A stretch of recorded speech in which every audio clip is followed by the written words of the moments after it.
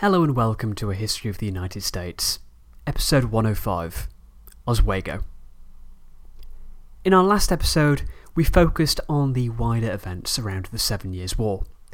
We looked at how war broke out in Europe when Prussia attacked Austria, and we went over events in India as the Third Carnatic War got underway, and then we finished off by looking at Pitt's rise to power, ending up with him in control of the government as Secretary of State for the Southern Department, leaving day-to-day administration in the hands of the Lord of the Treasury, the Duke of Devonshire. While all of this is important for the story, and very interesting as well, we did get away from our main focus, North America, to which we shall now return. We last spent time in North America back in episode 102, Monongahela, in which we looked at the disastrous campaigns of 1755. The British campaign in the Ohio was a disaster, as Braddock was killed and his force destroyed. The second in command, William Shirley, abandoned his open campaign as he lacked money, and the French force were being strengthened with reinforcements from Europe. The only positive had been William Johnson's campaign with the Mohawks against Fort St. Frederick.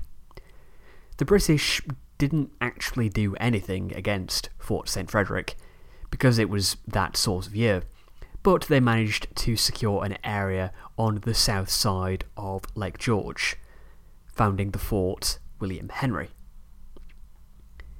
Reports from America during 1755 made their way back to London, in which William Johnson, among others, denounced Shirley for his poor command skills and his meddling in Indian affairs.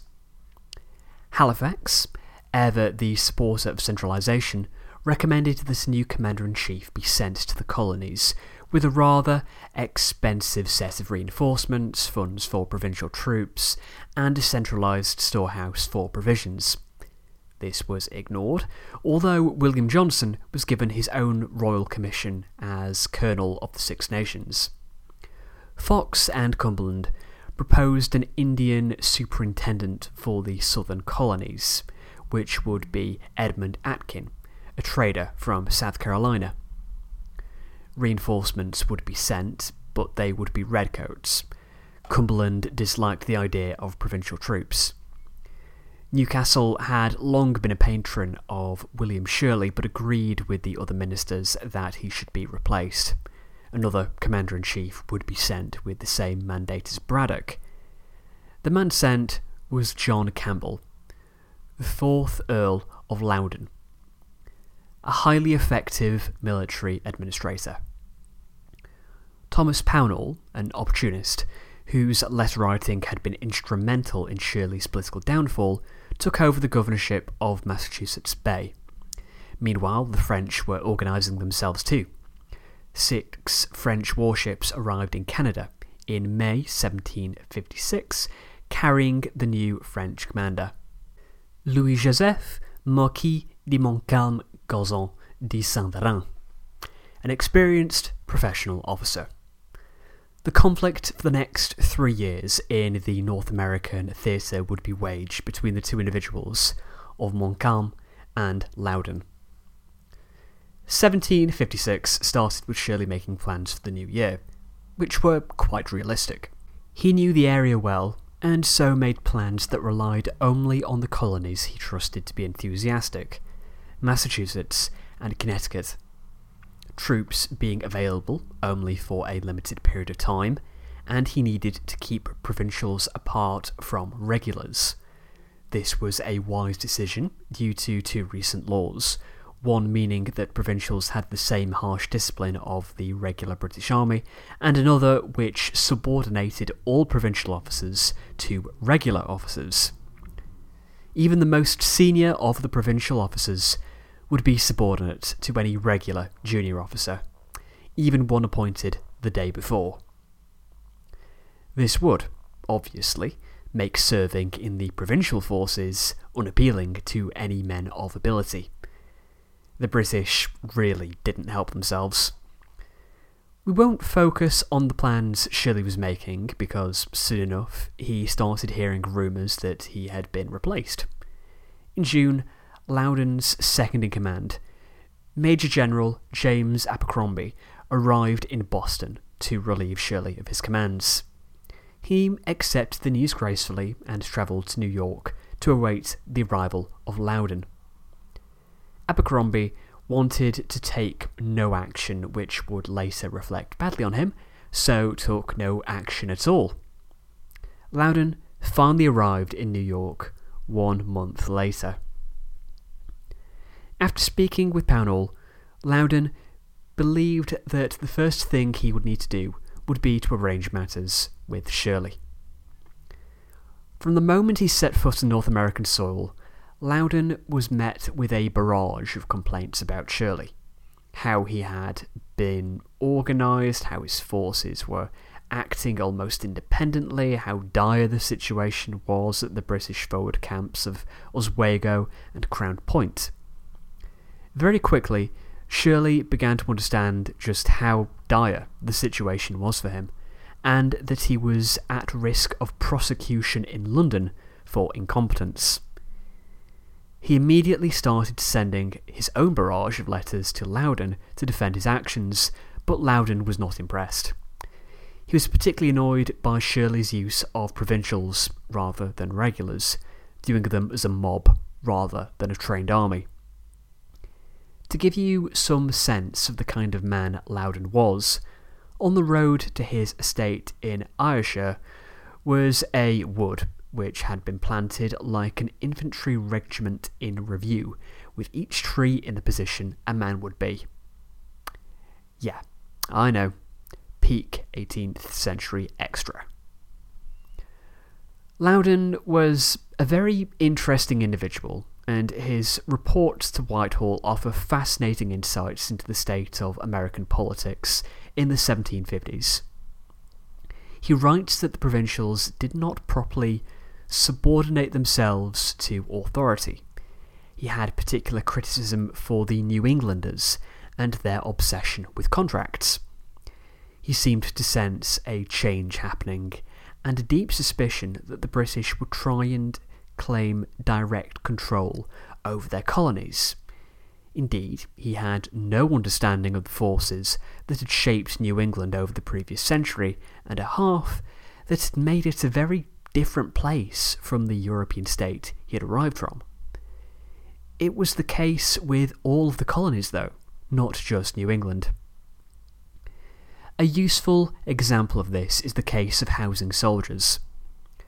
Colonies refused to house the soldiers that had been gathered for a campaign.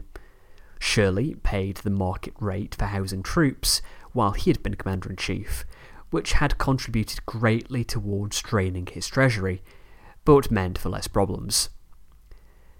Loudoun was appropriately scandalised, and insisted that the colonies pay, and was even more surprised when this met with universal resistance, even at his headquarters in Albany. Americans told him that the right of protection against the arbitrary quartering of soldiers was one of their most cherished rights as Englishmen. Loudoun couldn't understand why the Americans didn't seem to understand the notion of self-sacrifice, and he met with no support from the governors, who were paid by the assemblies.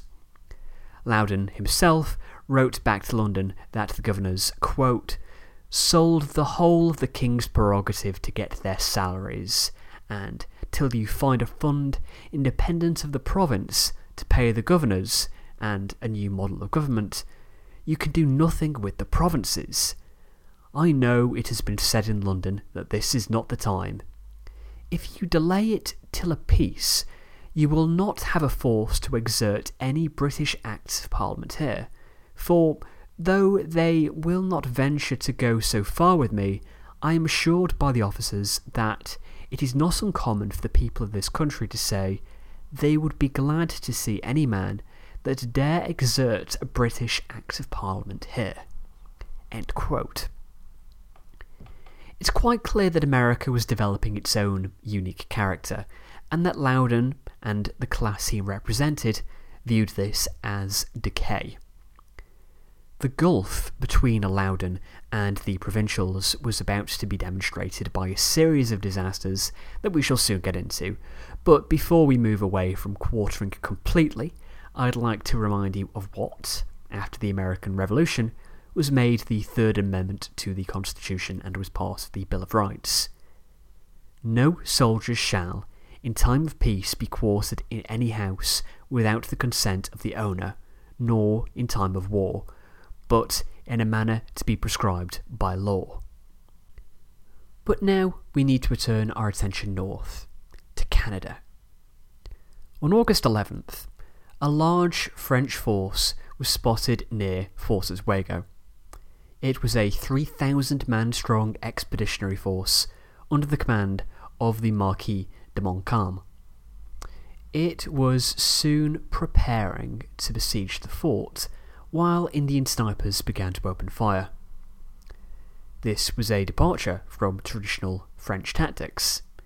In prior colonial wars, the French had used their Canadian militias and Indian allies to raid the frontier, and the Canadian Governor-General, Vaudreuil, wanted to use the same tactics. There was a certain logic to this. The Canadians and the Indians knew the terrain, and it was a great way of preventing a British invasion, but Montcalm opposed it. He thought the Indians were unreliable. As the Carthaginian general Mahabal would put it, the Indians knew how to gain a victory, but not how to use it. They would win a battle and then collect the trophies of loot and scalps, and then take the booty home. They wouldn't press the advantage. He also viewed the Canadians as only slightly better, but not as reliable as European regulars. He couldn't completely disregard the Canadians and Indians through lack of alternatives. He brought with him 1,300 French infantry and artillerymen, 1,500 troops de la marine and militiamen, and a group of 250 Indians from several nations including the Abenakis and Menominee. The Indians and Canadians would fight the British out of the woods, while the French regulars would conduct a European-style siege of Fort Oswego. Unfortunately for the British, the defences had not been fully prepared. Its layout was poorly planned, and it had only 1,135 defenders. The siege began on the afternoon of August 11th, 1756, and within 2 days the British commander, Lieutenant General Mercer, ordered that the outlying Fort Ontario be abandoned. The next day he awoke to find that the French had occupied Fort Ontario and had mounted cannon facing Fort Oswego. A fight broke out between the two sets of cannon, in which Mercer was killed. His successor was so unnerved that within an hour he ordered a ceasefire and asked for terms. Montcalm did not think the British had fought well, and was not kind with his terms. He said that the entire garrison would be taken prisoner. The British had no choice but to agree. Montcalm said that he would protect the British from the Indians and ensure that they made it safely to Montreal, but the Indians wanted rewards for their victory and so attacked the British captives to claim scalps and loot, killing a number between 30 and 100. Montcalm was mortified and omitted the incident from his official report. It was a victory the Canadians were very proud of, but Montcalm was not happy. He was drawing a very similar opinion of his provincials as Loudoun was in Albany. Montcalm's aide-de-camp would write, "The air one breathes here is contagious, and I fear lest a long sojourn here make us acquire the vices of a people to whom we communicate no virtues." Word began to make its way south of the disaster, along with many rumours. Major General Daniel Webb, who was third in command after Loudoun and Abercrombie, began to believe that the French were advancing, and so he ordered that Fort Bull be destroyed, while he retreated to German Flats, about 70 miles west of Albany. Loudoun thought that Webb had gone too far, but there was nothing he could do. The expedition against Crown Point was halted, and the commander of that force, Winslow, was instead to focus on his fortifications.